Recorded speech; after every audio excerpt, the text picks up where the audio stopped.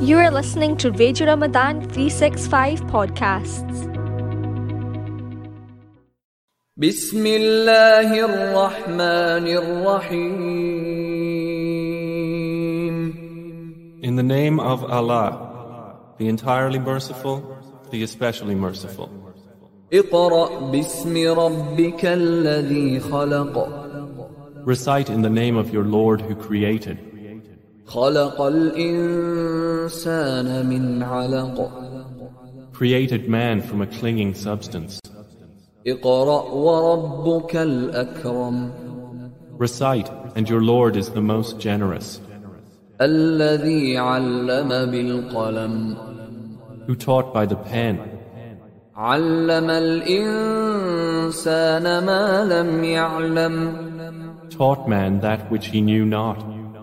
كلا إن الإنسان ليطغى. No, but indeed man transgresses. أن رآه استغنى. Because he sees himself self-sufficient. إن إلى ربك الرجعى. Indeed, to your Lord is the return. أرأيت الذي ينهى. Have you seen the one who forbids? عبدا إذا صلى. A servant when he prays. أرأيت إن كان على الهدى. Have you seen if he is upon guidance? أو أمر بالتقوى. Or enjoins righteousness? أرأيت إن كذب وتولى. Have you seen if he denies and turns away? ألم يعلم بأن الله يرى. Does he not know that Allah sees? كلا لئن لم ينته لنسفعا بالناصية. No, if he does not desist, we will surely drag him by the forelock. ناصية كاذبة خاطئة. A lying, sinning forelock. فليدع ناديه. Then let him call his associates. سندع الزبانية. We will call the angels of hell. كلا لا تطعه واسجد واقترب. No, do not obey him, but prostrate and draw near to Allah. Bismillahirrahmanirrahim. Radio Ramadan 87.7 FM. And I'm your host Zubair with my guest Shaykh Ruzwan Muhammad. 3rd of Ramadan today, and today is inshallah going to be our first live session with our guest Shaykh Ruzwan with the surah that we have chosen, inshallah, which we will be covering throughout this month of Ramadan. Iftar today in Glasgow is at 6:47, 25th of March, 3rd of Ramadan 2023. Iftar today is 6:47, inshallah. We, as always, alhamdulillah, are privileged to have this session with Shaykh Ruzwan, covering Surah Alaq, inshallah. Iqra bismi rabbika alladhi khalaq. और सामीन जो अभी radio Ramzan की नशरियात में हमें join किया है, मेरा नाम ज़ुबैर अकरम है। प्रोग्राम रिफ्लेक्शंस, रेडियो रमज़ान 87.7, और आज इफ्तार का वक्त ग्लासगो में 47 25 मार्च 3 रमज़ान मुबारक 2023। और ये जो आयत आपके सामने रखी गई कि पढ़ो ए नबी सल्लल्लाहु अलैहि वसल्लम अपने रब के नाम के साथ जिसने पैदा किया। इक़रा बिस्मि रब्बिकल लज़ी खलक़। पढ़ो ए नबी अपने रब के नाम के साथ जिसने पैदा किया जमे हुए खून के एक लोथड़े से इंसान की तख्लीक की। पढ़ो और तुम्हारा रब बड़ा करीम है जिसने कलम के ज़रिए से इल्म सिखाया, इंसान को वो इल्म दिया जिसे वो ना जानता था। सदक़ल्लाहुल अज़ीम। आज इंशाअल्लाह अगले 45 से 50 मिनट में हम इन आयात का अहाता करेंगे और शेख से इसकी कमेंट्री लेंगे। अस्सलाम वालेकुम शेख। وعليكم السلام ورحمة الله وبركاته. أهلا وسهلا مرحبا بكم. इंशाल्लाह। अहलन व सहलन। हाँ शेख, तो ये अहलन व सहलन, you know, we discussed this last year when you say ahlan wa sahlan. Did we? So Okay. this is an yeah, I remember that when you said I just say ahlan. that as a courtesy to you. To Ahlan wa sahlan. Yes, and it is for the listeners as well. When you say ahlan to someone, it is an extreme form of courtesy, I would say, that you're including Yes, one of course. in your ahl. Yeah, so I mean, you learn this is probably I think people who learn Arabic is probably the first phrase they learn, and the teacher probably try and explain something of the meaning of it. What ahlan wa sahlan entails, but it basically means you're my family. You know, you have become established as part of my family, and you should make yourself at ease. So I mean, this is just a courtesy, common courtesy, which is said in English. You have things like you had in the past, Godspeed, which basically may you travel with ease, and it's not used now. I think if you watch movies, you might find that phrase in movies now because they try and use old archaic terms, Godspeed. But there's lots of terms that go back to human courtesy, which is, I think, something that is missing generally, because when people say it, do they really mean it? Because yesterday, actually, I was walking. Well, I think it was the day before Ramadan. It must have been the day before Ramadan. I was walking past a shop, and it was a person that fits radiators and things, and he's helped me a couple of times in the past doing some work. And I went past and I looked at him and he hadn't seen me for about a year, so we shook hands and he was shocked and he said, "Well, shall I order you some food?" So it's like a common courtesy, like in just, I know he didn't mean it when I was walking away and I said, no, I'm okay, I'm busy. But did he mean it? He might have meant it, but it was like a common courtesy that people have, the humans have generally, which is that they want to show that there's no fear, there's no trepidation, there's no ulterior motive, that you can consider me your friend. So it's just generally ahlan wa sahlan. I just say it, throw it out, and then you're the only person that actually notices that it means anything specific. But it's like the same thing. Assalamu alaikum is the same. It's quite a deep thing. I mean, if you think about it, Assalamu alaikum, that it peace is upon you. And I remember when the Prophet started to instill this in his companions, the fact that you say this when you meet people. In a society where anyone can be your enemy, anybody could be the person that's your adversary, anybody could be the person that is going to undermine you or threaten your existence. In the past, it was very obvious that war and conflict was part and parcel of day-to-day society, day-to-day life. So if the Prophet ﷺ to come with a revelation and with a kind of prophetic impulse to say, you greet people with the greeting of salam, to the point that that you should vie with each other to be the first person to give the salam as well. So even it's like imagine you meet somebody that you've had a bad run-in with in the past, and then you meet them. You can either be silent and be what we call bighairat, just like have no ghaira at all, just be completely bereft of your humanity, or you can do something which is, you can either shout at them. Imagine it's a very bad situation, or you can do what the Prophet ﷺ said, which is to take the blessing of the first person that does salam. So it's just an etiquette manner that we have passed from generation to generation. That's why we instilled in our kids. One of the first things we tell them, oh, you have to say Assalamu alaikum to guests, and they don't understand what that means. This takes me to actually which is that Islamic civilization. All these small, subtle things, they form part of one civilization. How you greet, how you meet, what you say and you mean, and you say and you don't mean, but you still say. And they are kind of ingrained in your everyday conversation, offering food, offering them to be part of your family, this endearing comment. So when we were talking about what we will cover this month, Islamic civilization and the power of revelation.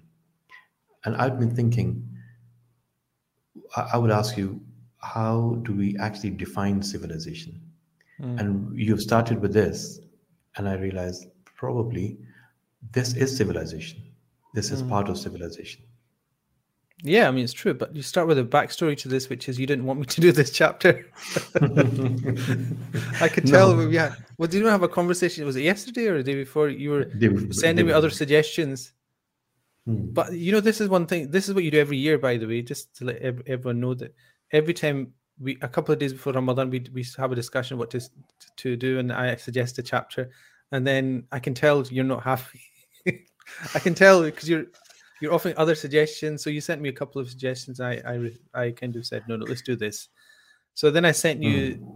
I was after Taraweeh. I think it was yesterday. I sent you the kind of what I thought in Taraweeh. What came to my mind was this. This is a subtitle of it that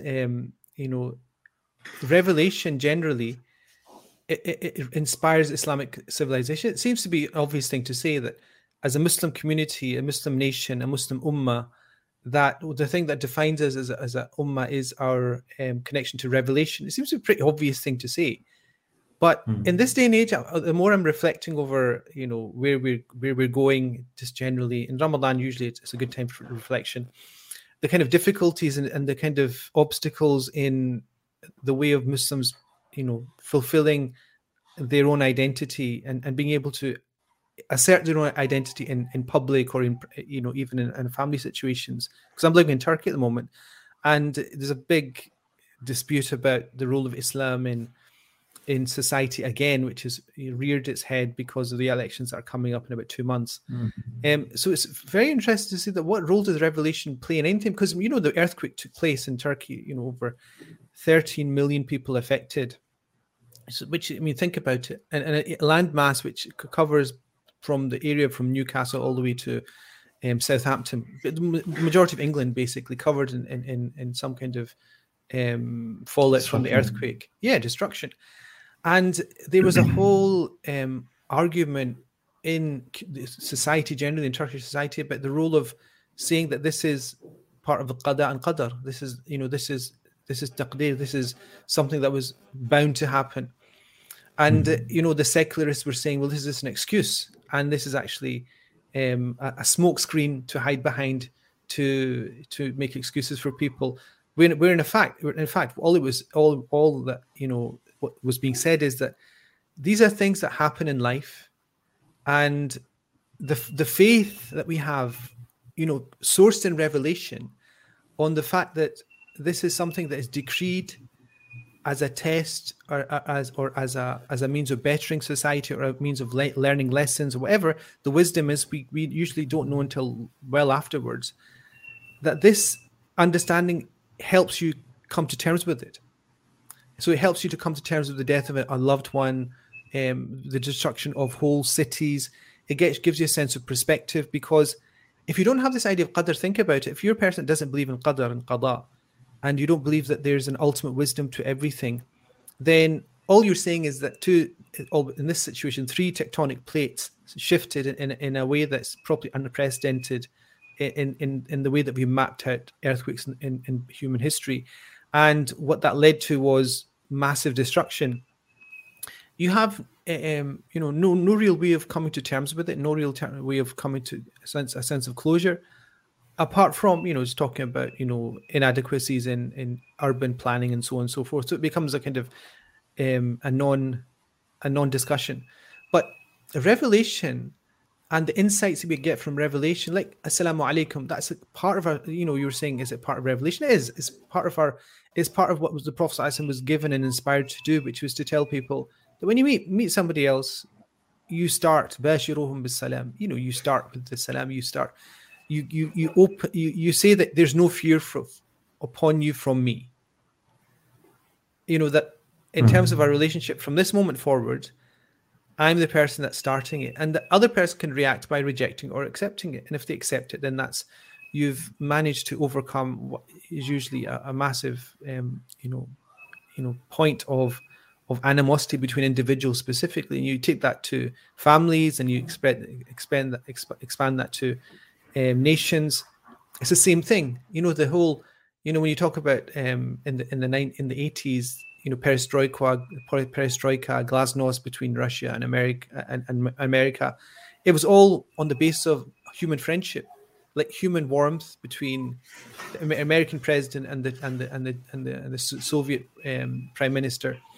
That sense of human interaction allowed them to then dismantle in some way. I mean, for them, in some way, the kind of very aggressive rhetoric that was between the two nations. Now, that's how this Islamic civilization, I think, kind of informs us in a day-to-day way. And the thing is, if you take a revelation out of society generally, you get a very interesting environment. You get very interesting, and this is what's happening today. The reason why I think this chapter, when I was thinking about it more, actually, after we had the kind of back and forth about whether we should do it, is that it is probably the most pivotal thing that is affecting the way that certain societies are going to progress, is actually the role of revelation and religion in public life, and the degree to which that impinges and affects the way that people in public should behave. And I think that is the big, if you look at in a civilizational worldview, if you look at the globe, then you'll see that there's a whole community of people who are Muslims who believe in revelation. And then there's a whole group of people that say, well, neoliberal democracy is probably the way that we want to structure society. And then the clash, which is what Huntington famously alluded to in the late 90s, that clash is, I wouldn't say inevitable, but it's stark. It's very it's not, if it's not conflict, it's at least a contrast in the way that you view progress. I understand there is civilization, and what we're saying is the revelation informs Islamic civilization. Revelation is of our civilization, or any civilization. But how does Surah Alaq tie? This is like Surah, first ayah that was revealed, Iqra bismi rabbika alladhi khalaq. And what relevance has it got? Okay, recite in the name of your Lord who created, proclaim or read in the name of the Lord. So, created a man from a clot of blood. Now, this to do with civilization, I've been thinking, how did you come up with the Islamic civilization has any connection with Surah Alaq? How did I come up with the conclusion? I think I think from this perspective, Ramadan is the month in which, unzila fil Quran. It's the month in which the Quran was revealed. It was given to human beings, in terms of it was a kind of imminent revelation. Before that, we know that the Quran, as the speech of Allah subhanahu wa ta'ala, as befits His Majesty, was imprinted upon the Lawh al-Mahfuz, and that is the first step in the reaching of the Quran to us. Then it's given to the lowest heavens, the Bayt al-Ma'mur, and then it descends over a period of roughly 23 years upon the heart of the Prophet alayhi salatu wasalam. Now, if that is going to be the final revelation, it's going to be something that is the end of a long stream of communications from God to humanity through different channels, through different continents, to different people. Some we know of, some we don't know of. Revelations we don't know the names of, and revelations we don't know the names of. But all of that is to tell us that, in terms of understanding society and understanding where we are and understanding how to organize society, there is something more than the mind. There's something more than the rational mind.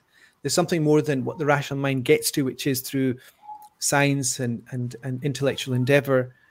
There's something beyond that which tells us bigger truths than the types of truths that we arrive at just on the basis of rationality. So on the basis of, thinking about whether it's good to do something or not. And I was putting my son to sleep a couple of days ago, and he's been going to school. I think it's first year, second year, I can't remember actually. I'm such a negligent individual.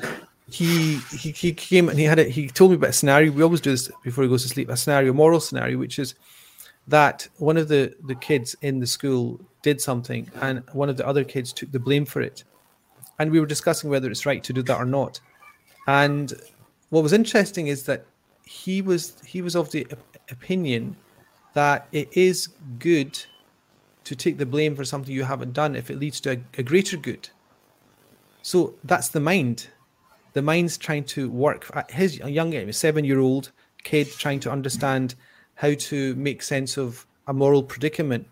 You know, the child that broke something, should they take the blame or should somebody else take the blame so that they're... And so I said to him, what about the issue of responsibility? If all through that child's life, that child that broke something, that child expects somebody else to jump in and to take the blame for something, then it will affect that child's growth, their personality, it will affect their life prospects, it will affect their happiness. And so, you know, with revelation, you have this common, you know, basic tenet, which is وَأَنْ لَيْسَ لِلْإِنسَانِ إِلَّا مَا سَعَى. That there's nothing, that a person gets nothing apart from what they themselves strive for. In other words, you get the just deserts of your own actions. Now that's from Revelation, and that's also mentioned to be one of the first revelations that was core to all prophetic revelations, which was given to the Prophet Musa and the Prophet Ibrahim alayhi salatu wasalam. And so what's interesting about Iqra is as a chapter, it's the start of that final push towards saying that there's more to the way that you order civilization, society, than what you as a society internally, logically, morally can come up with. So if you look at all other societies that didn't have religious impulse at the core of their thinking, they had a specific way that they developed, they progressed, and they manifest themselves. And the current civilization we have, which is the dominant civilization, is one of those examples where there's numerous crises that are economic, that are environmental, that are moral, that are existential to the point of just existing. I think that will become very clear to people in the next generation, just being able to repopulate even though we're saying that the world population is going up, the whole idea of having children, and if you look at China, it will go into population decline, and it's going into population decline now, which is unbelievable, but it's happening. All of this is, I think, related to the fact that we are not bringing in revelation and the core points of revelation, the big topics, the big guidelines of revelation into our public discourse. And so obviously, the fact that Iqra is the first chapter revealed to the Prophet ﷺ, it's the first revelation, I think it's almost like setting the ground rules and the groundwork for what Muslims should prioritize in life. I think that's what's pretty clear for me, that if there is anything in this chapter, it will be setting the agenda for everything else. And that's what I think, you know, is probably very, very important for me. 3rd of Ramadan, it's 6:47 Iftar in Glasgow today. This is really Ramadan at 87.7. We are having this third session, or first session which is one today, live session. Surah Alaq is a surah that we will be discussing inshallah throughout this month, 5 days a week. This is Wednesday all the way to Sunday. This surah, Iqra wa rabbukal akram, Iqra bismi rabbikal ladhi khalaq khalaqal insana min alaq, Iqra wa rabbukal akram. Welcome back to Reflections. I'm your host Zubair Akram with my guest Shaykh Ruzwan Muhammad. Surah Alaq, Shaykh. This is a short surah in 30th juz. The first few ayahs, the first 5 ayahs, inshallah, we'll cover in next 25 minutes in this segment. Oh, really? And this is the first wahi. Yeah, in 25 minutes. Well, we'll try. We'll begin with it, inshallah. You don't know me, so you've never met me, I think. So I'm trying to work out what I want to talk about, if you haven't noticed. Because I'm so last night in Taraweeh, what I was doing was, we were finishing Surah Al-Baqarah, we're going to Al Imran, and then you know, what's interesting in Ramadan, you hear from somebody else what you usually recite. I usually recite outside by myself, and so I hear myself reading it. I can't reflect on it. But what happens in Ramadan is that because you hear it from somebody else, and alhamdulillah, the reciter is very accomplished and has all the intonations that indicate the meanings as well. So you get an idea of this, all the revelation, all of that, and that's not the beginning of the revelation. So sort of, Al-Fatiha is not the beginning of the revelation, that was given to the Prophet ﷺ. So Al-Baqarah is probably, وَاتَّقُوا يَوْمًا تُرْجَعُونَ فِيهِ إِلَى اللَّهِ is the last verse that was revealed according to, most scholars, which is in Surah Al-Baqarah. And so you're kind of getting the end of the revelation at the beginning of your experience in Ramadan. And we'll get the first revelation at the end of our experience of Ramadan. It's almost like, playing something in reverse. So you're getting what happened, how it unfolded, how it flourished, and how it finished. Discussions with the Jews and the Christians and the pagan Arabs, discussions about the story of, all the prophets.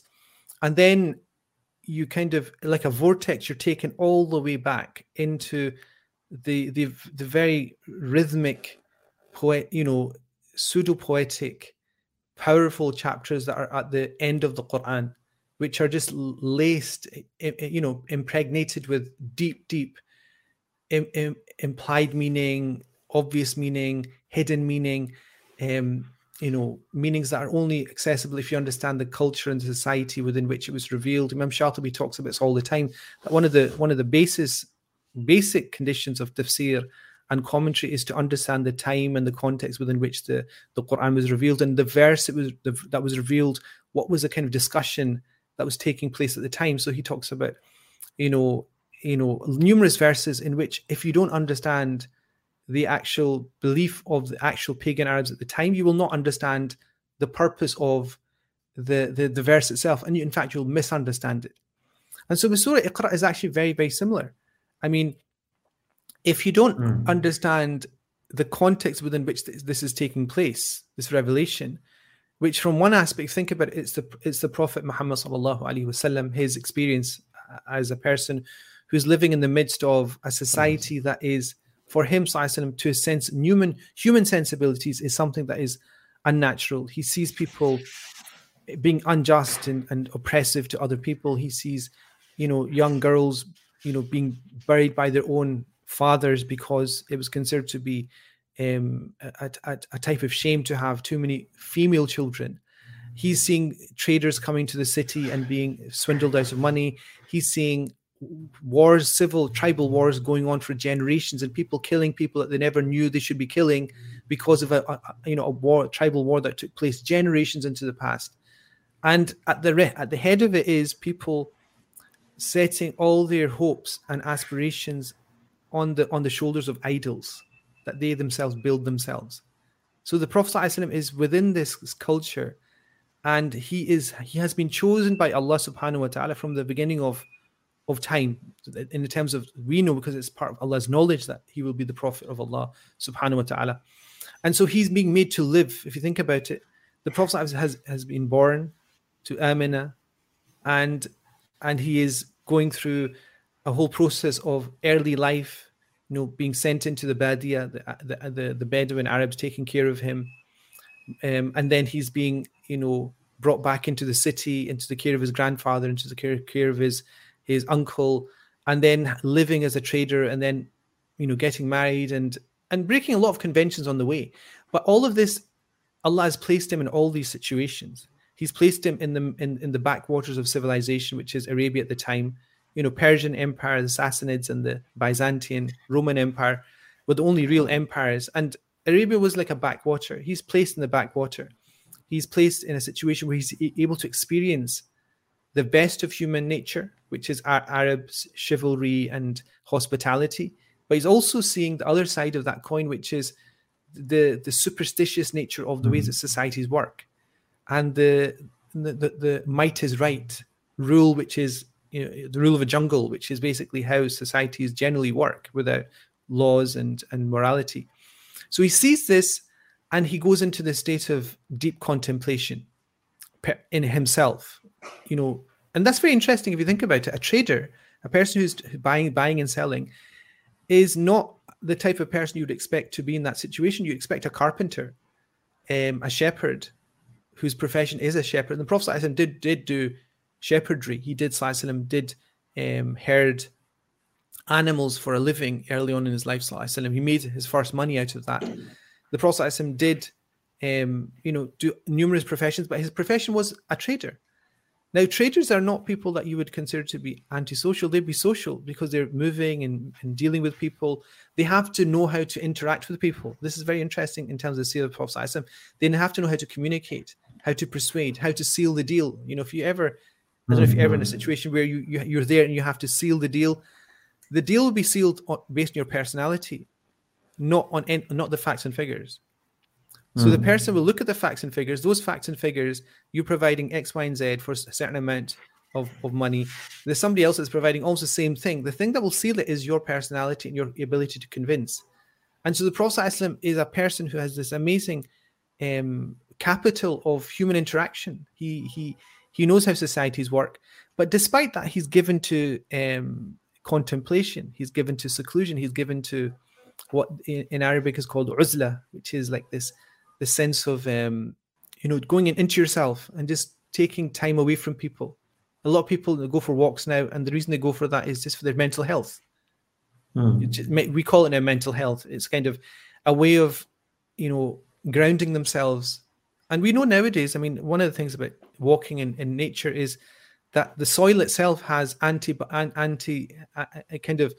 the capacity to act in the same way that antidepressants act upon your physiology.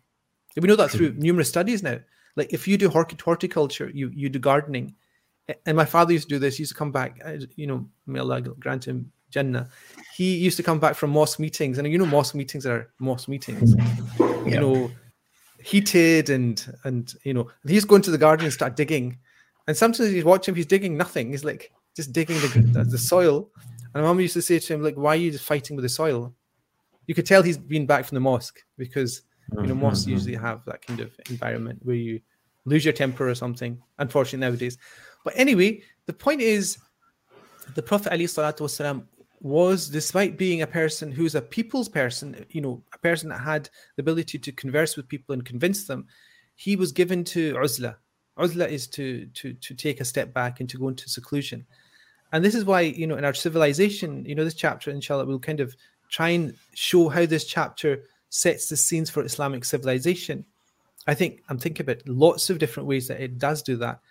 The most important for me is the fact that it starts from the human being themselves, the individual human being like you or me. So the way that we will build civilization is from you or me, individual people that we know of, not through an institution, not through a state, not through your passport, not through your economic GDP, not through the fact that you're born in a specific locality, not based upon your genealogy. Be based upon you as an individual, your worth. And one of the things that Islam came with was it reasserted the human worth of every single human being. And this is known because at the time, if you were a slave, you were not provided with the kind of human volition and choice and sense of being that a person who's free was. If you're a female, you weren't given the same sense of responsibility and volition and choice as a male was. If you were under the age of puberty, you weren't given that either. You could go through in tribes as well. The Quraysh were at the pinnacle of Arab tribes. Sorry, you said civilization is built on individuals and not institutions.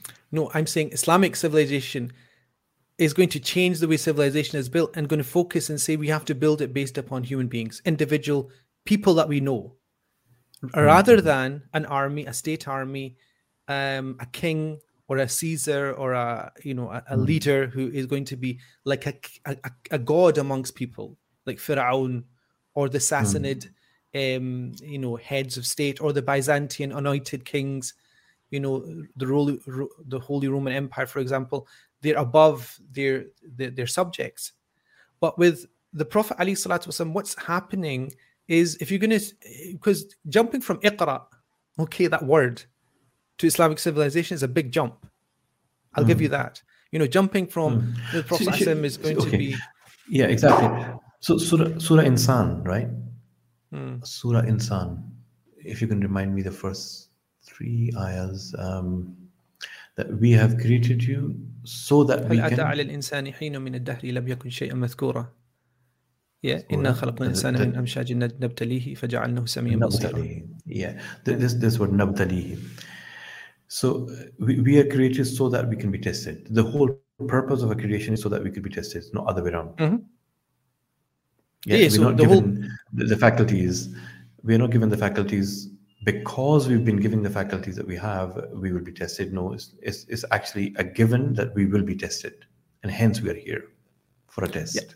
Yeah, I mean, so Insan is a step deeper, actually, in some ways, to this discussion, because Iqra, I think it's starting off with the main. It'll start off with the main differentials, the ways that Islam is essentially different from other revelations, different, and the way it will set the building blocks for civilization will be different from other civilizations. That's essentially what I'm saying.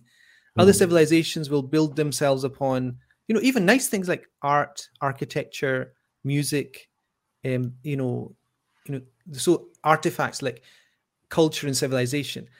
But most civilizations are based upon power, based upon authority, based upon systems. And if you think of the British Empire, for example, the success of the British Empire was not based on individuals. It wasn't even based upon the monarchy. It was based upon system.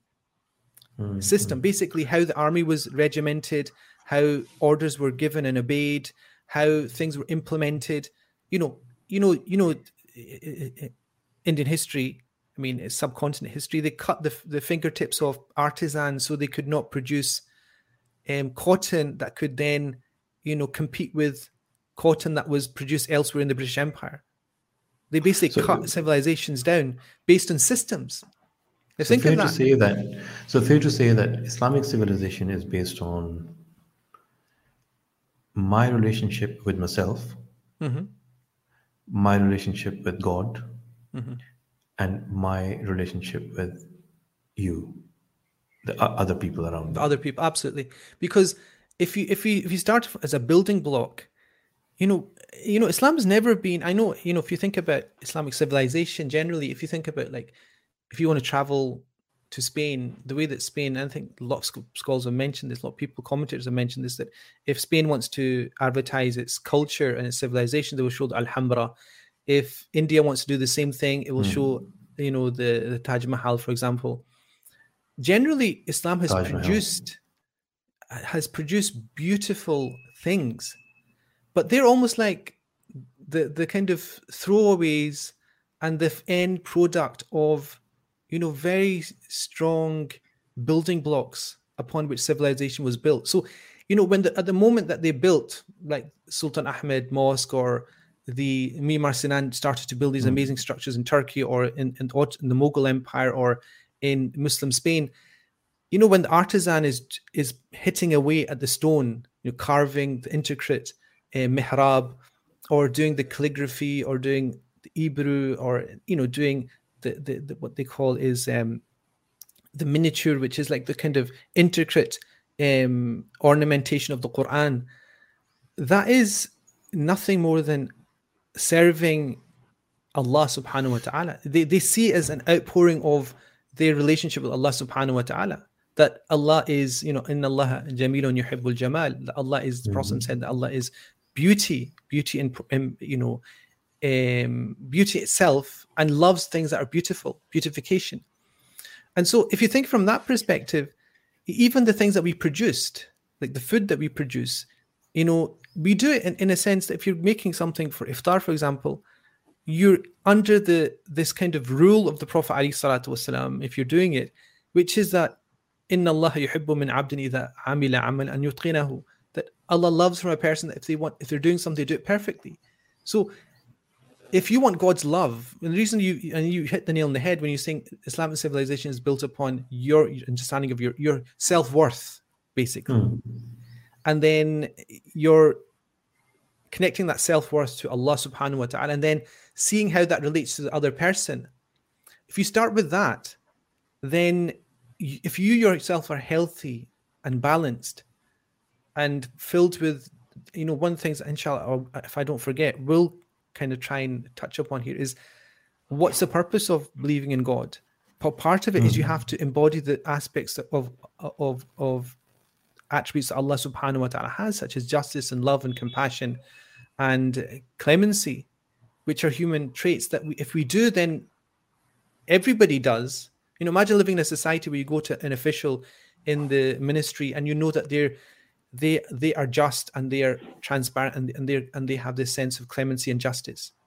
And think of it, going to a country where a civil servant has no sense of justice, no sense of clemency, no sense of helping the other person as a human being. Think of your social thinking. Think of the way that you will deal with that person, and think of what you will become as well as a human being. You will inevitably turn into a demagogue and a villain as well. And so there's one thing that I think Iqra tells us, because as we go through the chapter, it will tell us, is the Prophet ﷺ, when he saw what he saw in Mecca al-Mukarramah of the oppression and unnatural processes and the imbalance that was there, he went into a state of seclusion, a state of reflection, a state of introspection for himself, thinking about himself and his role in society as a human being, as a father, as a husband, as a trader. He's thinking about all these things. It was that amazing heart the Prophet has. And he's also then coming into connection with and coming into collision course with his destiny, which is like the earthquake is a collision course of people's lives and destiny. In Turkey, people were planning so many different things, and all of a sudden this event happens, and you have come into unison with the decree of Allah, which is powerful and destructive. And the Prophet at that point in his life is hit with this decree, which is the revelation will come to him inevitably. And that whole process is the process of the Prophet being in a state of seclusion, then coming into contact with otherworldly beings, the angels, and specifically the angel Jibreel alayhi salam, and then given this revelation, which is for him, unfathomable. Initially, not I wouldn't say troubling, because it's not the right word in if you translate it to Arabic or even English. I think it was something that unsettled his balance.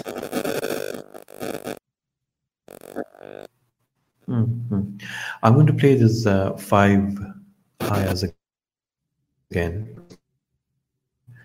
Surah Alaq, 5 ayahs, its meaning, and inshallah we'll begin to kind of understand the stream of meanings that we are trying to catch with these 5 ayahs.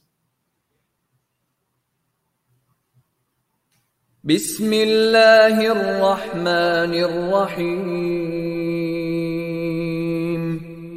In the name of Allah, the entirely merciful, the especially merciful. اقرأ باسم ربك الذي خلق. Recite in the name of your Lord who created. خلق الإنسان من علق. Created man from a clinging substance. اقرأ وربك الأكرم. Recite, and your Lord is the most generous. الذي علم بالقلم. Who taught by the pen. علم الإنسان ما لم يعلم. Taught man that which he knew not. كلا إن الإنسان ليطغى. No, but indeed man transgresses.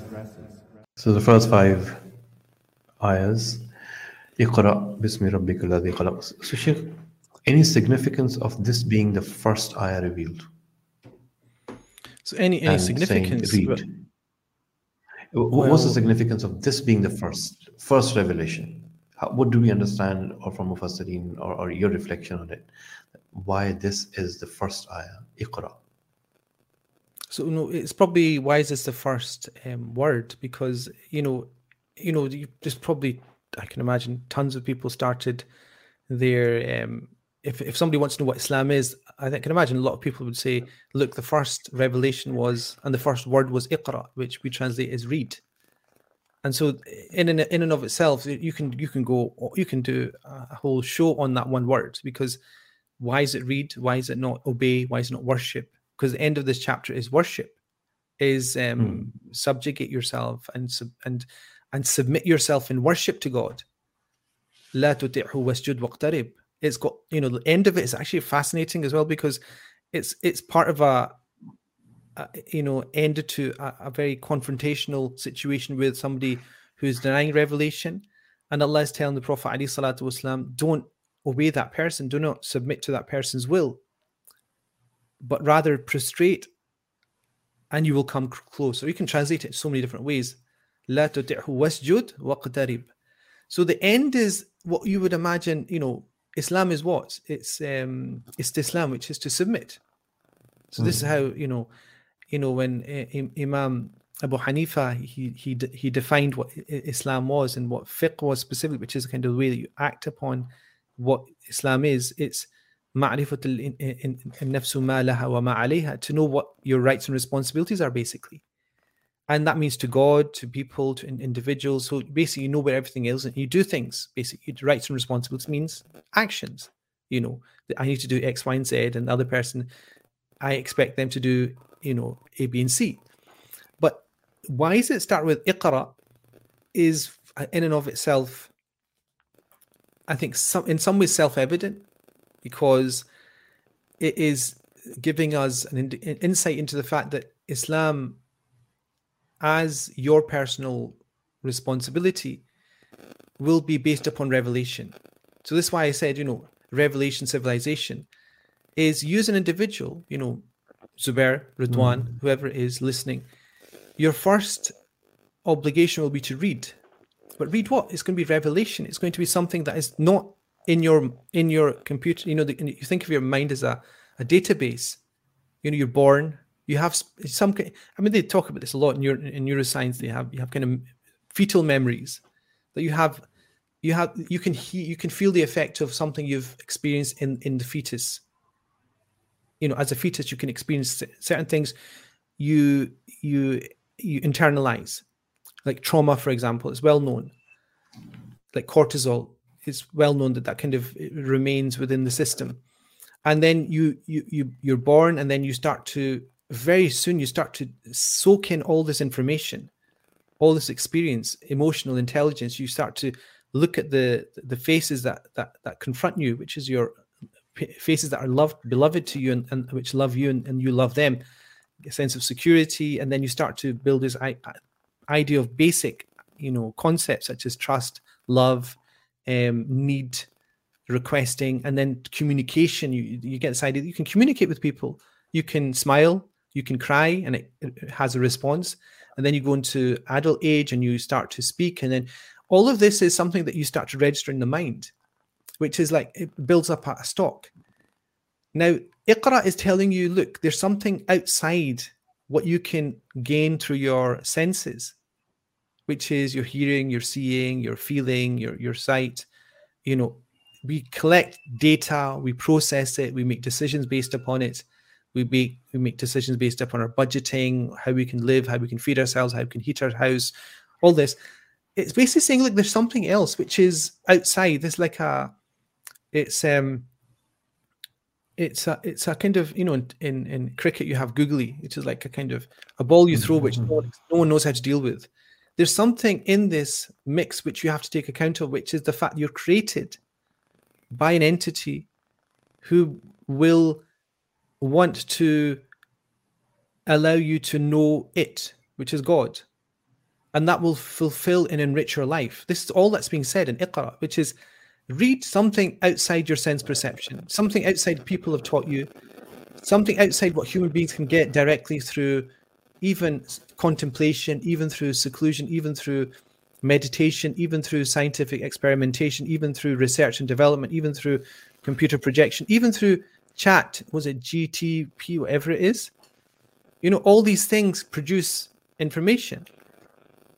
But what is it that's given now? It's something completely outside your realm of experience, which is revelation. Iqra. And so aside from read, it's the fact that you're getting something from outside your usual, normal, natural way of gaining information. And why is that important? It's important because there must be a purpose to that. If God is communicating to a human being, there must be a purpose to that. If you're now in Ramadan hearing the recitation of what was given to the Prophet ﷺ, there must be a purpose to that. If you are then taking that seriously, it must have an impact on you. But it's not just Iqra, it says in the name of your Lord. And then there's a condition, who created. Yeah, so then it just spirals into numerous issues. That's why I'm saying, if you don't understand, and this is why there's a very famous book. I think it's about 10 or 11, or I think 11 with the appendices. There's a book by a historian, Jawad Ali, Iraqi, very famous. It's called. He actually did his PhD in Hamburg University, and guess which year? 1939, on Arab history. So he was influenced by early German European Orientalists, who were very, very technically brilliant in researching history and looking at languages and civilizational patterns and so on and so forth. He wrote this amazing book, which was called Al-Arab Qabl al-Islam. So basically, this is like, even to this day, I think it is the standard work on Arab history before Islam. And I think it was Abu Hassan Nadawi, rahimahullah, who actually mentioned in one of his works that you cannot understand what the Prophet ﷺ did with the revelation, Iqra being part of that, and the revolution that he brought and the change to human societies and civilization he brought, unless you understand the context within which Iqra was revealed, and it was before Islam. So this word Iqra is like you have this concept in the Big Bang of singularity. I don't know if you know, like at the point that everything started, there was a small, we don't even know what it is, singularity, that's what they call it, which is from where everything comes. The Big Bang comes out of a starting point before which they know nothing about. And that's another story. But the point is, everything comes out of that. Science understands everything coming out of this singularity that then explodes 13 billion or so years ago into everything that we have now. This part of what we're doing now is part of that explosion. A radio podcast. That event is the start of physical things. The start of Islamic civilization, the singularity, I would say, is actually Iqra. Or even more than that, it's like the Hamza at the beginning.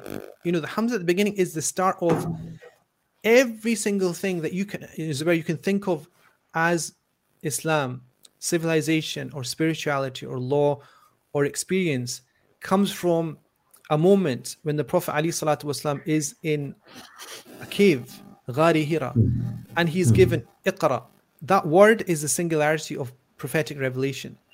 And from that you get Alhambra, you get the Taj Mahal, you get all this art and civilization. From it you get Al-Ghazali, you get Al-Jawaini, you get Ibn Taymiyyah, you get all these great minds, you get Ibn Khaldun, and you get all the things that you see in Muslim civilization to this point. The good, the bad, and the ugly. But everything spawns in some way from that first point. Iqra. And so, Iqra. And then before it is what? All this madness. For us, Jahiliyyah. Jahiliyyah essentially is this kind of... So, Shaykh, is this at a simple level? Is it an understanding? Iqra means explore, read, well, I mean, we will have to observe. Yeah, we'll have to look at that, because Iqra essentially means to look at something and decipher it. So, Qara'at essentially means to decipher. Is it critical analysis? No, we can't make that jump yet. I mean, that's going to critical analysis is something different, because what we're saying here is that the word Iqra itself, you have to always go in Arabic and tafsir, you have to go back to the word and its essential root, which is to decipher signs. And so deciphering signs in common parlance at the time the Prophet ﷺ was given the revelation. It was to decipher written things. And this is going to be another fascinating thing, because the Prophet ﷺ, as you know, is not a person that could read or write. You know, he was Nabi al-Ummi. Yes, this is exactly it. So I think the last few moments of this podcast, I'm going to ask you, how do we understand Nabi alayhi salatu wasalam being an Ummi? And yet he's asked to read Iqra. Bismillahir Rahmanir Rahim. In the name of Allah, the entirely merciful, the especially merciful. اقرأ باسم ربك الذي خلق. Recite in the name of your Lord who created. خلق الإنسان من علق. Created man from a clinging substance. اقرأ وربك الأكرم. Recite, and your Lord is the most generous. الذي علم بالقلم. Who taught by the pen. علم الإنسان ما لم يعلم. Taught man that which he knew not. So Iqra bismi rabbika alladhi khalaq. And Shaykh, just before the break you said this revelation is on an unlettered person, Ummi. And there is always this kind of lack of understanding maybe, or there is always this curiosity to understand how to understand Prophet ﷺ's attribute being Ummi. How do we understand him, alayhi salatu wasalam, being Ummi?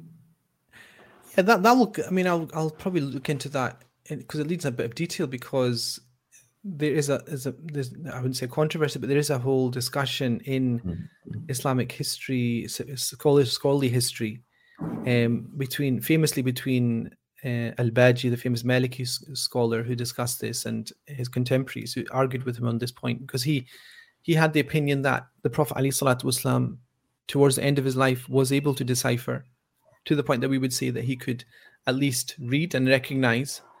And so he had the opinion that the name Ummi of the Prophet ﷺ was something that was reserved for him at the beginning of Revelation. So, but what's fascinating about this chapter is that we know the Prophet ﷺ is described in the Quran as in numerous places Nabi al-Ummi, the prophet who is unlettered. Ummi in Arabic, just because that other topic's a bit deep and it needs a bit more time, but Ummi literally means to you come out the mother's womb without the ability to decipher signs. Because remember, you have to teach children how to read.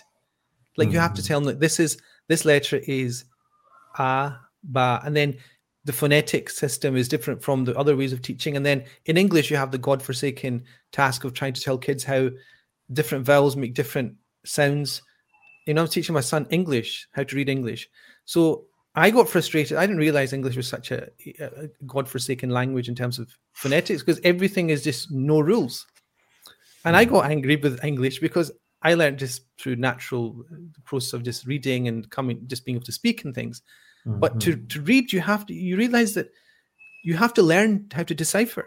But when you're born, you're not born with that capacity. So Ummi is like this word that comes from the fact that naturally human beings are unlettered. They have to learn. Civilization is built upon cumulative knowledge. Somebody creates an alphabet, and then it's accepted, and then people teach it, and then they start writing it, and then legal documents are written in that language, and then people accept it, and then people build upon it, and civilizations are built, and then everything spawns out of that, and then you have everything we have in front of us. All technology is based upon binary code and all the rest of it. It's all based upon somebody reading and writing and analyzing. And the Prophet ﷺ is called the Nabi al-Ummi. Some scholars say al-Ummi here relates to the fact that he was from the al-Qura, that he was from Mecca al-Mukarramah itself, because by being from that city, he was considered to be al-Ummi, Meccan. Okay? And so there's different ways that you can look at the Prophet ﷺ being al-Ummi. Also, in terms of the Prophet being a person that encompassed everybody, he was like the which is like the motherly figure, is the one that takes in everybody despite their frailties and their shortcomings, forgives rather than the fatherly figure, which is a bit more judgmental and pensive and distant and cold sometimes.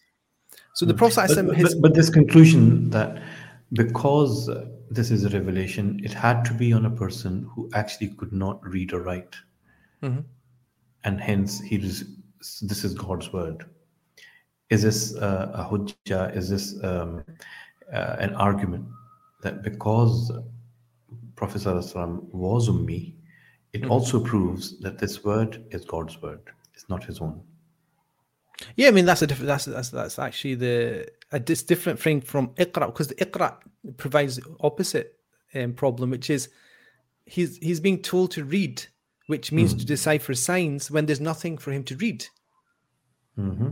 Like if I say to you, Zubair, can you read this? I'm not asking you to, think of something and recite it. If I say something to you and I say repeat it, I'm not going to say read it. I'm going to say repeat it or say this.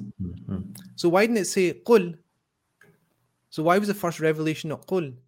قل هو الله أحد قل أعوذ برب الناس قل يا أيها الكافرون قل يا أهل الكتاب. قل is the go-to use of command for the Prophet sallallahu alaihi wasallam after Iqra. After Iqra comes, that's it. It's not going to come again. What's fascinating is the call for the Prophet to speak or to say something or to give revelation starts with Iqra, not with Qul. We would expect it to be Qul because he can't read and write. So the revelation should have been like this. The Prophet is going through a life-changing experience in Mecca. He goes into seclusion. He is met by the angel Jibreel. The angel comes to him and says, Qul bismi rabbika alladhi khalaq. And it would just be a revelation, and it would just be stuck within the revelations that were given to the Prophet ﷺ as one of the Qul.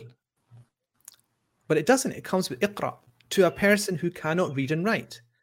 But to ask somebody who cannot read and write to read, it seems to be disingenuous, because you should say Qul. So if you think about it, there's something very deep happening here, which is some narrations, Imam Suyuti mentions this, some narrations mention that the Prophet ﷺ, when he was asked to read, he was brought a book in brocade and embellished that he was asked to read from. So there's this whole sense that there has to be something, in languages, Iqra, like read, is a transitive verb. Basically, it means that muta'addi in Arabic, fi'l muta'addi means you have to read something. So when I said to you, read Zubair, you say, okay, what? You're looking around, you're thinking, oh, I better get something to read. Or read the thing that's in front of you, the paper or something. It does not make any sense unless you have something to read.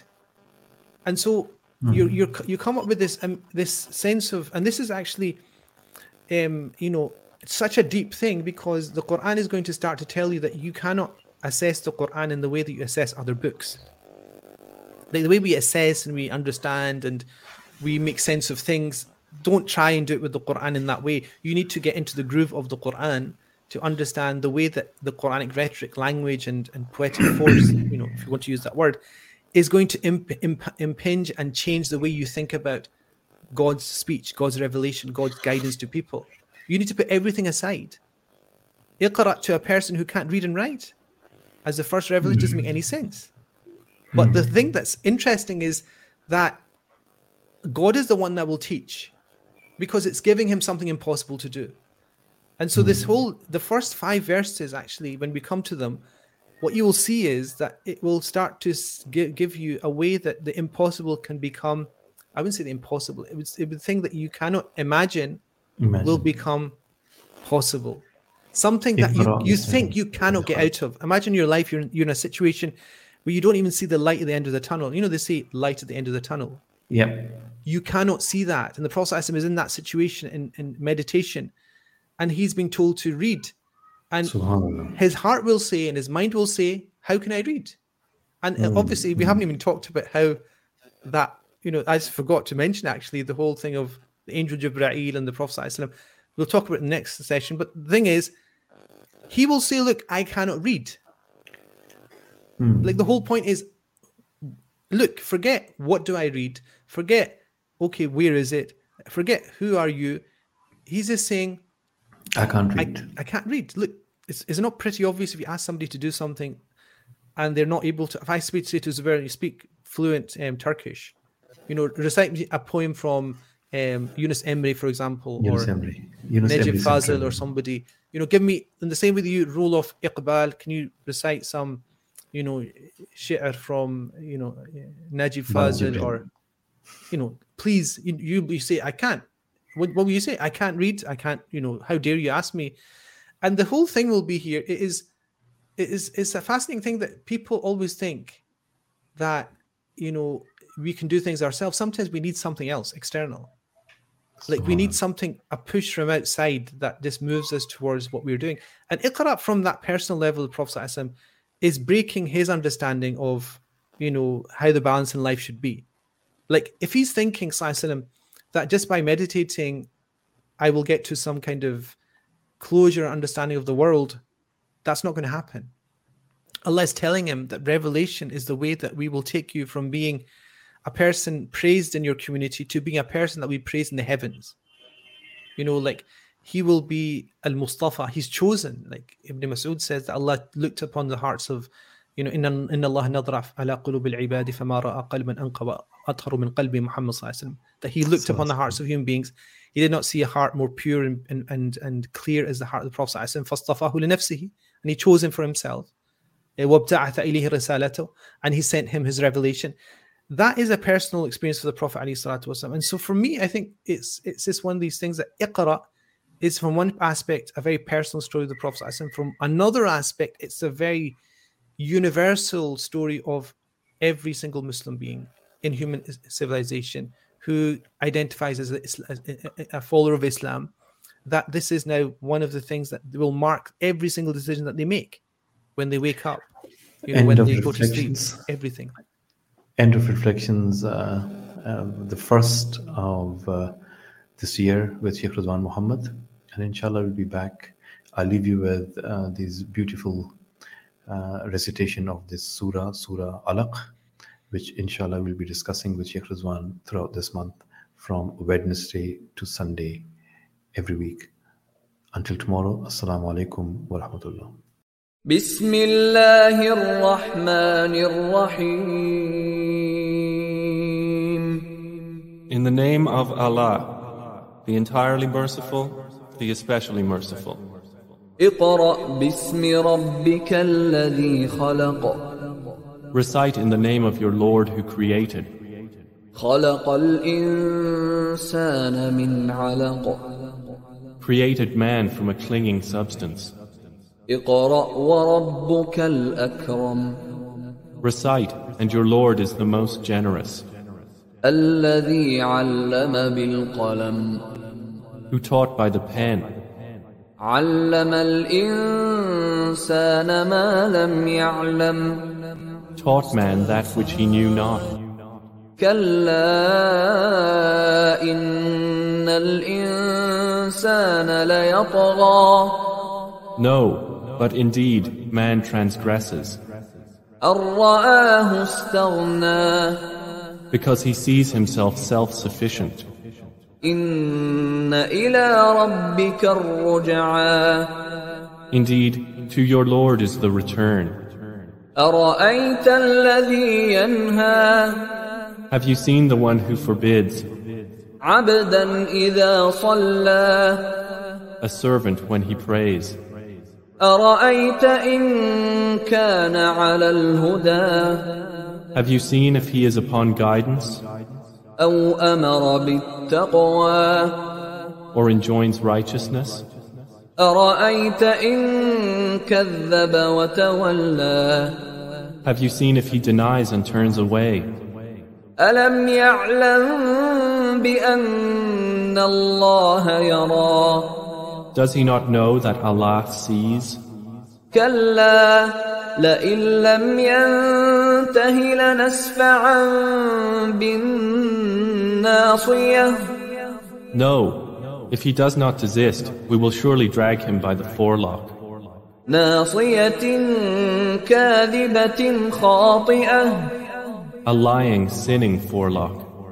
فليدع ناديه Then let him call his associates. سندع الزبانية We will call the angels of hell. كلا لا تطعه واسجد واقترب No, do not obey him, but prostrate and draw near to Allah.